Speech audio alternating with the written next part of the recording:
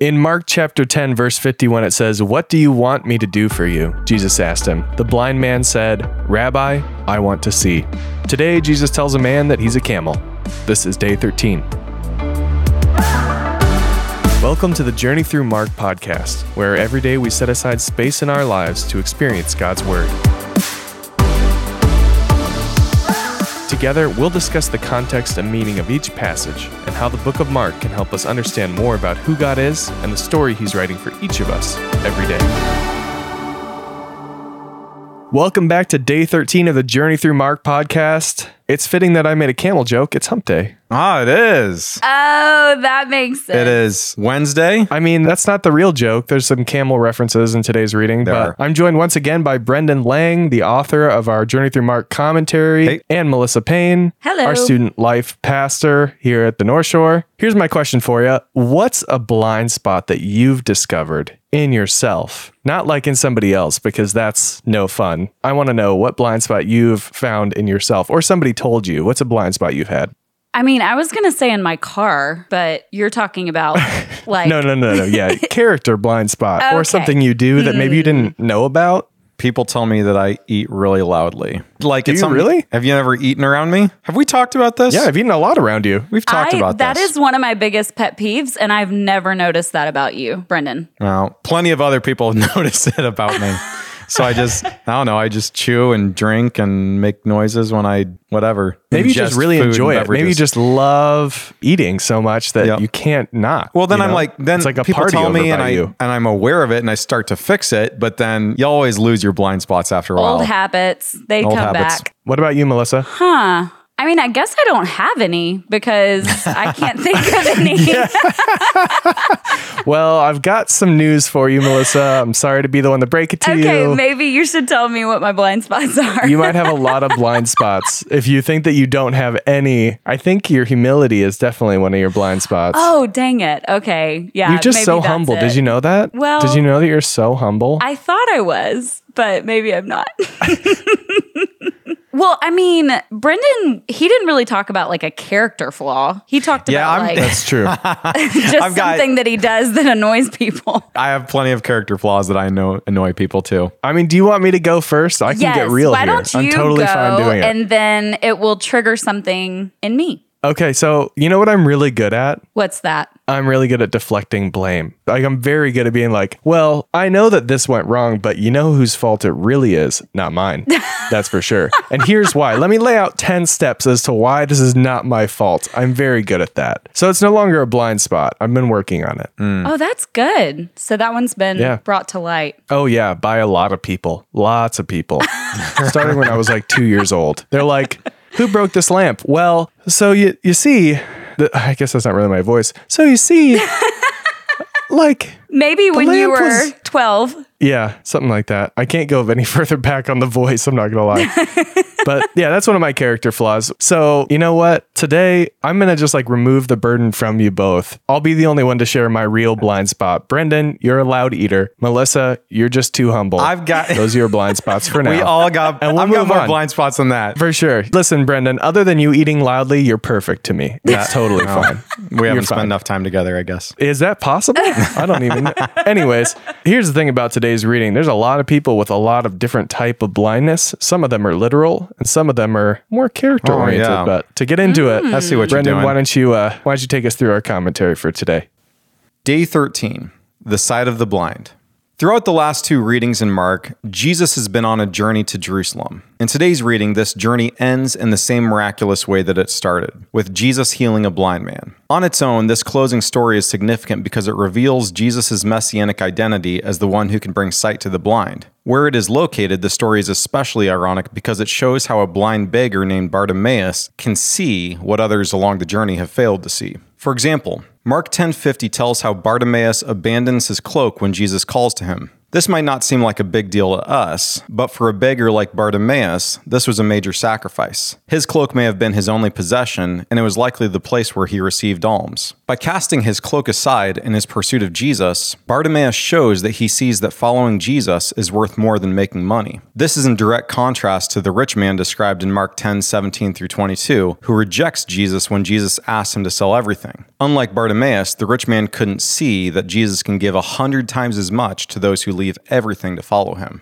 Bartimaeus also sees what two disciples, James and John, fail to see. Jesus asks all of them the same question: "What do you want me to do for you?" The response of James and John shows that they still have a misguided view of the kingdom. They say, "Let one of us sit at your right and the other at your left in your glory." In contrast, Bartimaeus' request shows that he sees Jesus as a Messiah who bestows mercy rather than seats of power. Bartimaeus humbly but boldly tells Jesus, "I want to see." This story about Bartimaeus should remind us that the kingdom of God belongs to such as these. Even though he had been a blind beggar, Jesus welcomed Bartimaeus into his community of seeing followers. Likewise, the spiritual blindness of the disciples and the rich man should challenge us to consider whether the love of money or power has blinded us to the way of Christ in this kingdom. Jesus can help us see, but first we have to recognize that we are blind. For day 13, we're reading Mark chapter 10. Jesus then left that place and went into the region of Judea and across the Jordan. Again, crowds of people came to him, and as was his custom, he taught them. Some Pharisees came and tested him by asking, "Is it lawful for a man to divorce his wife?" "What did Moses command you?" he replied. They said, "Moses permitted a man to write a certificate of divorce and send her away." "It was because your hearts were hard that Moses wrote you this law," Jesus replied. "But at the beginning of creation, God made them male and female. For this reason, a man will leave his father and mother and be united to his wife, and the two will become one flesh. So they are no longer two, but one flesh. Therefore, what God has joined together, let no one separate." When they were in the house again, the disciples asked Jesus about this. He answered, "Anyone who divorces his wife and marries another woman commits adultery against her. And if she divorces her husband and marries another man, she commits adultery." People were bringing little children to Jesus for him to place his hands on them, but the disciples rebuked them. When Jesus saw this, he was indignant. He said to them, "Let the little children come to me, and do not hinder them, for the kingdom of God belongs to such as these. Truly I tell you, anyone who will not receive the kingdom of God like a little child will never enter it." And he took the children in his arms and placed his hands on them and blessed them. As Jesus started on his way, a man ran up to him and fell on his knees before him. "Good teacher," he asked, "what must I do to inherit eternal life?" "Why do you call me good?" Jesus answered. "No one is good except God alone. You know the commandments. You shall not murder. You shall not commit adultery. You shall not steal. You shall not give false testimony. You shall not defraud. Honor your father and mother." "Teacher," he declared, "all these I have kept since I was a boy." Jesus looked at him and loved him. "One thing you lack," he said. "Go sell everything you have and give to the poor, and you will have treasure in heaven. Then come, follow me." At this the man's face fell. He went away sad because he had great wealth. Jesus looked around and said to his disciples, "How hard it is for the rich to enter the kingdom of God." The disciples were amazed at his words, but Jesus said again, "Children, how hard it is to enter the kingdom of God. It is easier for a camel to go through the eye of a needle than for someone who is rich to enter the kingdom of God." The disciples were even more amazed and said to each other, "Who then can be saved?" Jesus looked at them and said, "With man, this is impossible, but not with God. All things are possible with God." Then Peter spoke up, "We have left everything to follow you." "Truly I tell you," Jesus replied, "no one who has left home or brothers or sisters or mother or father or children or fields for me and the gospel will fail to receive 100 times as much in this present age. Homes, brothers, sisters, mothers, children, and fields, along with persecutions, and in the age to come eternal life. But many who are first will be last, and the last first." They were on their way up to Jerusalem, with Jesus leading the way, and the disciples were astonished, while those who followed were afraid. Again, he took the 12 aside and told them what was going to happen to him. "We are going up to Jerusalem," he said, "and the Son of Man will be delivered over to the chief priests and the teachers of the law. They will condemn him to death and will hand him over to the Gentiles, who will mock him and spit on him, flog him and kill him. 3 days later, he will rise." Then James and John, the sons of Zebedee, came to him. "Teacher," they said, "we want you to do for us whatever we ask." "What do you want me to do for you?" he asked. They replied, "Let one of us sit at your right and the other at your left in glory." "You don't know what you are asking," Jesus said. "Can you drink the cup I drink, or be baptized with the baptism I am baptized with?" "We can," they answered. Jesus said to them, "You will drink the cup I drink, and be baptized with the baptism I am baptized with. But to sit at my right or left is not for me to grant. These places belong to those for whom they have been prepared." When the 10 heard about this, they became indignant with James and John. Jesus called them together and said, "You know that those who are regarded as rulers of the Gentiles lord it over them, and their high officials exercise authority over them. Not so with you. Instead, whoever wants to become great among you must be your servant, and whoever wants to be the first must be slave of all. For even the Son of Man did not come to be served, but to serve, and to give his life as a ransom for many." Then they came to Jericho. As Jesus and his disciples, together with a large crowd, were leaving the city, a blind man, Bartimaeus, which means son of Timaeus, was sitting by the roadside begging. When he heard that it was Jesus of Nazareth, he began to shout, "Jesus, Son of David, have mercy on me." Many rebuked him and told him to be quiet, but he shouted all the more, "Son of David, have mercy on me." Jesus stopped and said, "Call him." So they called to the blind man, "Cheer up, on your feet, he's calling you." Throwing his cloak aside, he jumped to his feet and came to Jesus. "What do you want me to do for you?" Jesus asked him. The blind man said, "Rabbi, I want to see." "Go," said Jesus, "your faith has healed you." Immediately he received his sight and followed Jesus along the road. Melissa, do you want to take us through our discussion questions for day 13? First question. When Bartimaeus was healed, literally saved, he was no longer content to sit by the roadside, but instead actively followed Jesus along the road. How would you describe your own faith walk right now? Are you more like a fan, passively watching from the sidelines, or are you actively participating in your faith?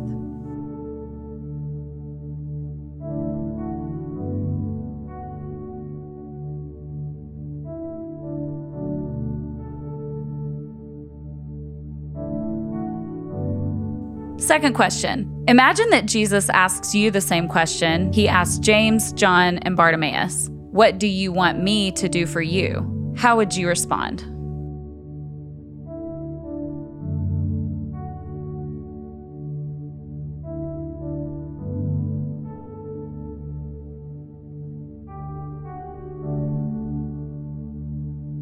You know what I'm blown away by is James and John and how they are just like, "Hi, Lord, teacher. We want you to do for us whatever we ask." Like, that's pretty bold. That might be the boldest thing that I've heard anybody say. Even like the things that Peter says, That's the which are ridiculous. boldest thing you've heard people say? I mean, the disciples. Well, it is pretty bold. I mean, I guess Peter went and like admonished Jesus at one point, but come right. on. We want you to do whatever we ask. What's so wild about it is that Jesus basically taught the exact same message in yesterday's reading. You remember that? Right, exactly. They're arguing about who's going to be the greatest. And then he says, like, whoever wants to be first must be last and the servant of all. Mm-hmm. And it's like they totally missed it. They were right there. They heard the message, and he's got to teach the same thing over again. And he actually goes longer. He adds on to it, but it's interesting. They never seem to get it. Seems like kind of a big blind spot, if you ask me. I understand now why you were asking us about blind spots. That's good.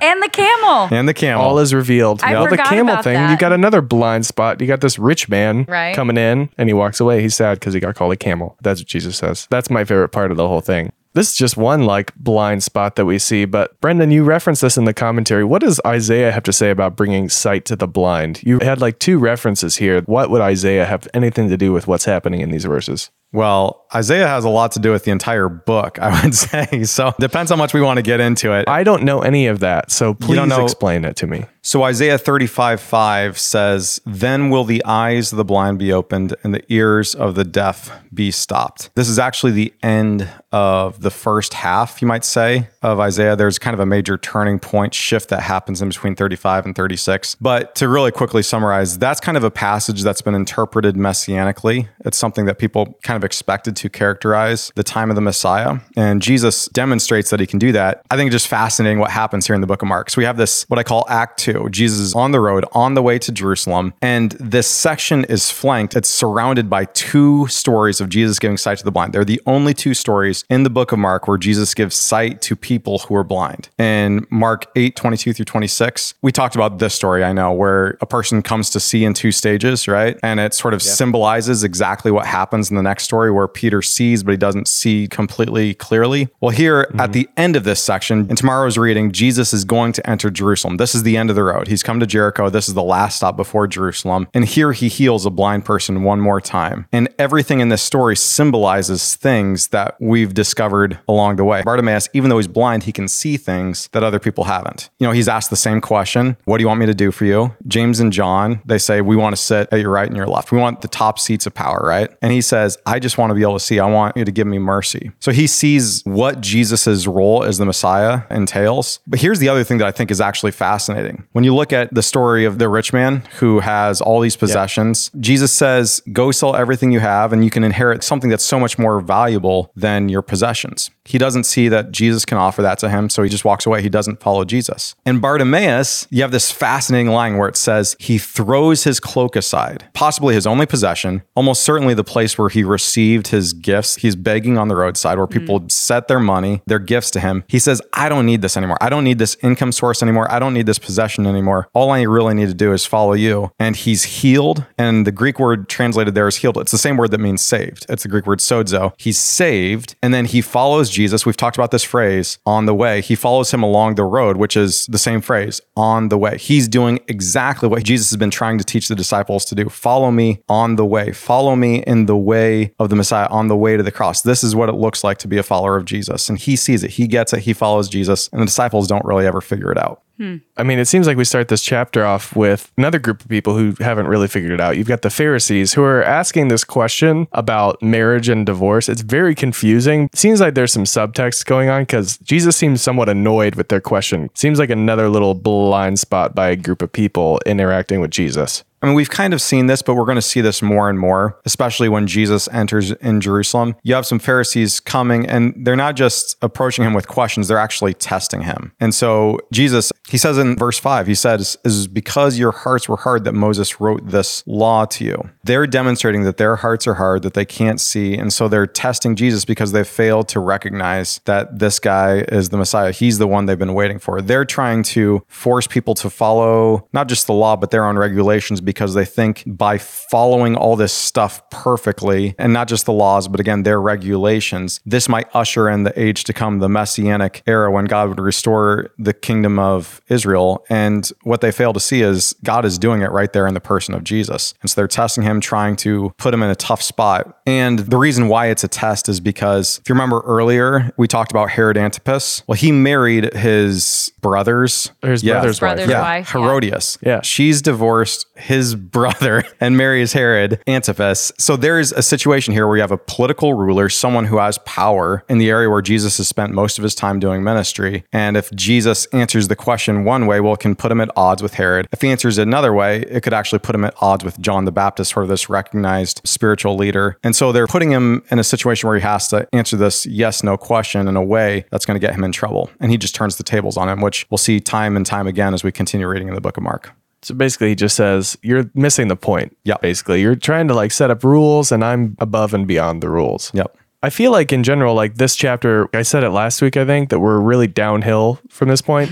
We've got like literally so many stories. All right, hang on. I want to just talk about this for a second. I know I'm cutting you off. We did promise that you would talk about topography. Okay. So what are we talking about? Why do you keep saying downhill? Just I think get really excited, Brendan. I think this is cool. I mean, Caesarea Philippi, he's there and then he goes up, presumably to Mount Hermon, somewhere near the top of that. That's the tallest mountain in the area. And you go to Jericho. This is the lowest city in the world. By the Dead Sea, right? It's by the Dead Sea. This is the lowest elevation in the world. And so it's literally downhill. It'll go uphill when he goes to Jerusalem, but we'll talk about that more later. Well, I was going to say it's downhill, but also it feels like a real downhill point for all the people involved in all these stories too. Because like it says here, this is the third time Jesus has predicted his death to the disciples and they still don't get it. Yep. Like people will mock him and spit on him and kill him. 3 days later, he will rise. And immediately they jump to James and John going, hey, can you do whatever we want? Can you do that for us? Isn't that like kind of obvious that they're just completely missing the point? It feels like somewhat frustrating experience for him. Yeah, Mark is actually, I think he's drawing special attention to it because you've pointed out he's made this prediction 3 times. Well, after every single prediction, this type of thing happens where his disciples start to argue about things that are inconsistent with the nature of the Messiah, with the nature of the kingdom he's trying to establish. So again, they're not getting it. And Mark, he doesn't want us to miss it. He wants it to be abundantly clear to us that Jesus knows exactly what his job is, what he's going to do as the Messiah. And the disciples miss it. And he wants us to get it. He highlights their blindness that we also learn that if we're going to follow Jesus, if we're going to claim to be disciples of his, well, we got to live in ways just like him too.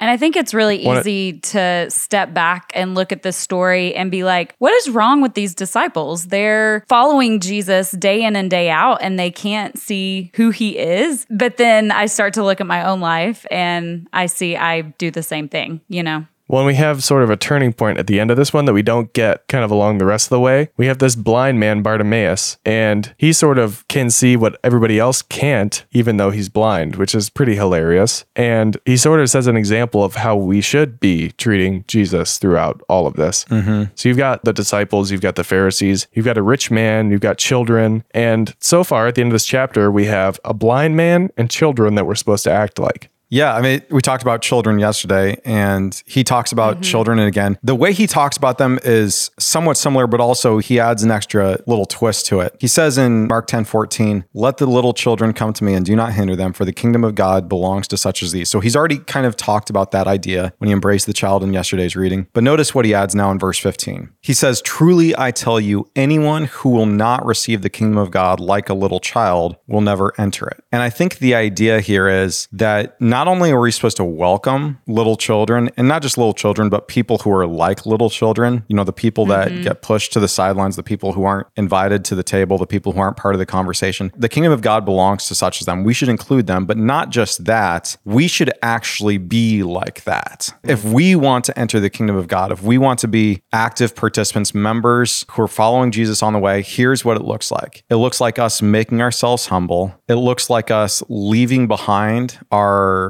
aspirations for power, for wealth, for money, for the top spots at our company. And it looks like us embracing humility. It looks like us embracing the role of a servant. It looks like us assuming the position of a child, because this is exactly what Jesus did. He says something similar in Mark 10:42 through 45. This is after his conversation with James and John. He says, "You know that those who are regarded as rulers of the Gentiles lord it over them," talking about the emperor, "and their high officials exercise authority over them. Not so with you. You shouldn't try to live in the model, in the way of Roman imperial authority. The kingdom of God looks different than the structure of the Roman political system. It looks like an upside down kingdom. Not so with you," he says. "Instead, whoever wants to be great among you must be your servant. Whoever wants to be first must be slave of all." And then there's a significant verse, "For even the Son of Man did not come to be served, but to serve and to give his life as a ransom for many." So Tyler, earlier you talked about Isaiah. Well, here he's alluding to the book of Isaiah in a really important way that I think sometimes got missed in that generation. So Isaiah 40 through 55, we get these messages of good news that God was coming, and good news that God was establishing his kingdom. This is in Isaiah 40 verse 9. "You who bring good news to Zion, go up on a high mountain. You who bring good news to Jerusalem, lift up your voice with a shout, lift it up, do not be afraid. Say to the towns of Judah, here is your God." That's the good news, that God is here. You get something similar in Isaiah 52:7. It says, "How beautiful in the mountains are the feet of those who bring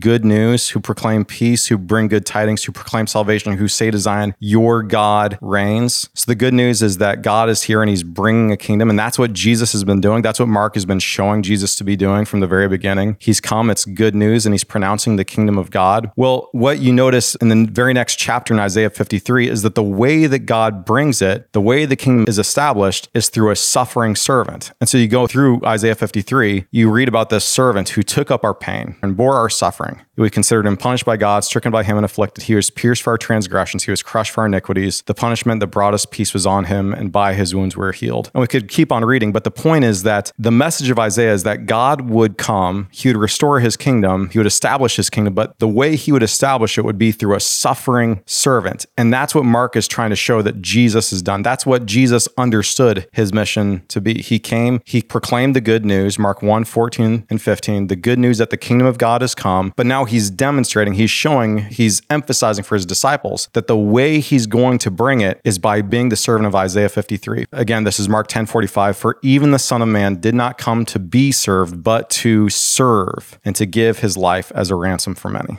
That's why I like Jesus's interaction with the kids too, and comparing, the way that you get into heaven, the type of faith you should have is like these children, is because there's a level of like naiveness, but also an enthusiasm that kids have about this. Melissa, we talk about all the time how like when you work with students, they have less of like a self-awareness filter, and they just ask bold questions that really we all have, but they say them like without any sort of expectation of judgment. They truly just want to know. There's like a real seeking nature to how they are, and that's what I admire about them. And that's one of the things that I think that Jesus is trying to point out. There's a uniqueness to the way that children approach faith. And not that like students are children necessarily, but they're just, early on in their faith, asking the right questions without any sort of regard for how they're going to be looked at or how they're going to be judged or anything like that. Right. There's a boldness that comes when you're younger and you're a little fearless when it comes to how people are going to respond. And it seems like, with the children, they were just coming to Jesus just as they were, and probably dirty, and they didn't know all the answers and have everything. And I think that that's how Jesus wants us to come to him and not be afraid to ask for things or not be afraid to really explore what faith looks like.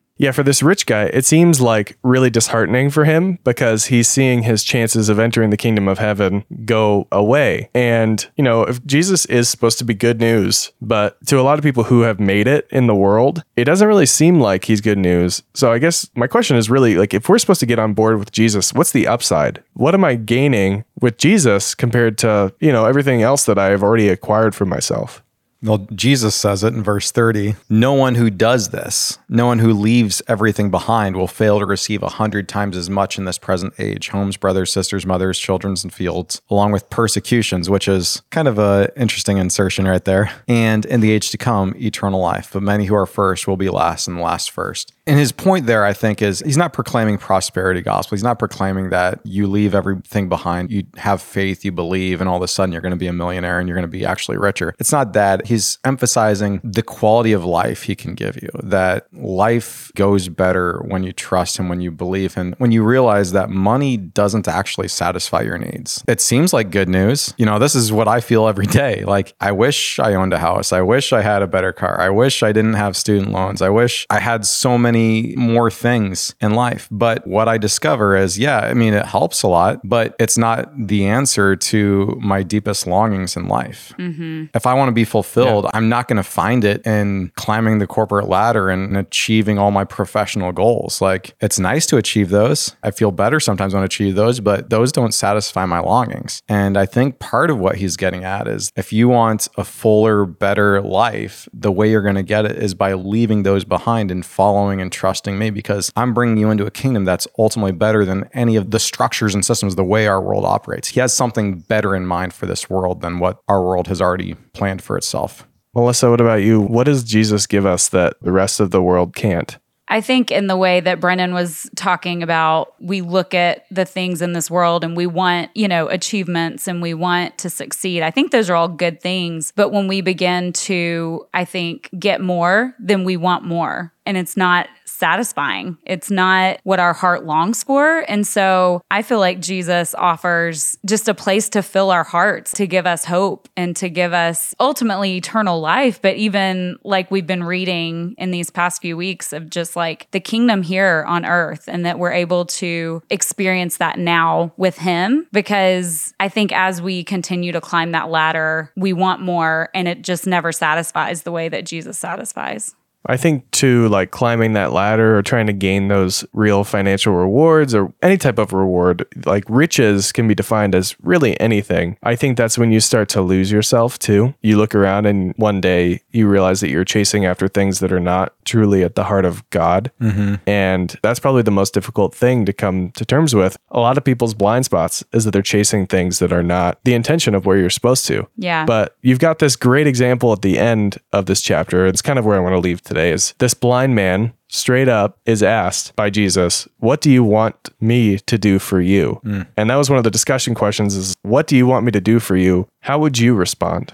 How would you guys respond? If Jesus straight up asked you this question, what do you want me to do for you? And you know what, Tyler? To be honest, my blind spot, I want to be out of debt. I want all those things. I want the types of things James and John are asking. And the challenge for me is to look for something greater, to look for something different, to seek something better, not just for myself, but also for the world. It's a tough question. Yeah, I think if Jesus were to ask me that, I would probably answer in a way that is not necessarily a bad thing. But I mean, I do want to be married and have kids and have a family and be able to serve in ministry alongside with someone else. But I think that if that's the main focus that I have and I get caught up in that, and I'm missing out on what God has for me right now, then I'm missing out on what he has planned for me right now. And so it causes us to look at those desires that we have to ask, are they really God's desires for us? Or are they kind of that American dream, those desires to be in a better place, physically, financially, in those different ways? It's almost like, what's the question of what do we ask our world for, our government for, our country for? I mean, those things can give you comfort and, security and stability, but the ultimate comfort and stability, that comes from something that we can't find on this earth right now. We talked about this a few days ago. Didn't you ask this question, Tyler? Like, what's your one wish? We talked about kind of. Yeah. You remember that? A little bit less seriously. Yeah. Less serious. I mean, I wasn't trying to be Jesus there, but I'm just, I was more serious. like curious what your wishes would be. What I love about this question is it reminds me of, again, like I talked about Aladdin last time. And it's like when people get the magic lamp, with every wish, you realize, no, there's actually something greater. And what I think is so important about this question, Mark gives it to us twice because he wants us to answer the same question and for us to continually reflect over it. What do we really want? Like, again, I could ask for my debts to be canceled and that'd be great, but that's not going to satisfy my deepest needs. What do I want? What do I really want? And it's a question I think we ought to keep coming back to every day and almost approaching Jesus with that every day. Because I think when we answer that question more and more and we spend more time in scripture with Jesus, learning about his way, the way of the kingdom, I think our hearts and our desires and our wishes will start to become more and more in line with his. Yeah, I think the older I get, the older I see people around me getting, the more I'm like, they've wished for, and a lot of them have attained the things that are very worldly about what they could want. But if you look at this example of the blind man, he asks for things that are transcending anything the world can give him because he's been begging for it his whole life, right? But now he sees somebody who can give him something different, something that is much more lasting. And I mean, I know and I see a lot of people that are very wealthy and have attained a lot, but are still very unhappy. It's a reality that we all deal with. But this man has some level of joy that we can't really understand. But what he says is he was healed immediately, received his sight, and followed Jesus along the road. And I think that's the opportunity we have, is to meet Jesus. And when we meet Jesus, we don't really have a choice. Nobody makes a decision when they have an encounter with Jesus. They're so radically transformed that they just do it. They get up and they go. And that's the call that we have today for each of us. Thanks for joining us for the Journey Through Mark podcast. If this is your first time, we're so glad you checked us out. To check out even more resources, children and family resources, and ebooks for all ages, visit our Journey page at willowjourney.org and share your Journey experience on social media with the hashtag WillowJourney. If you have questions or would like to learn more about the ministries of Willow Creek Community Church, check out willowcreek.org. We'll see you tomorrow.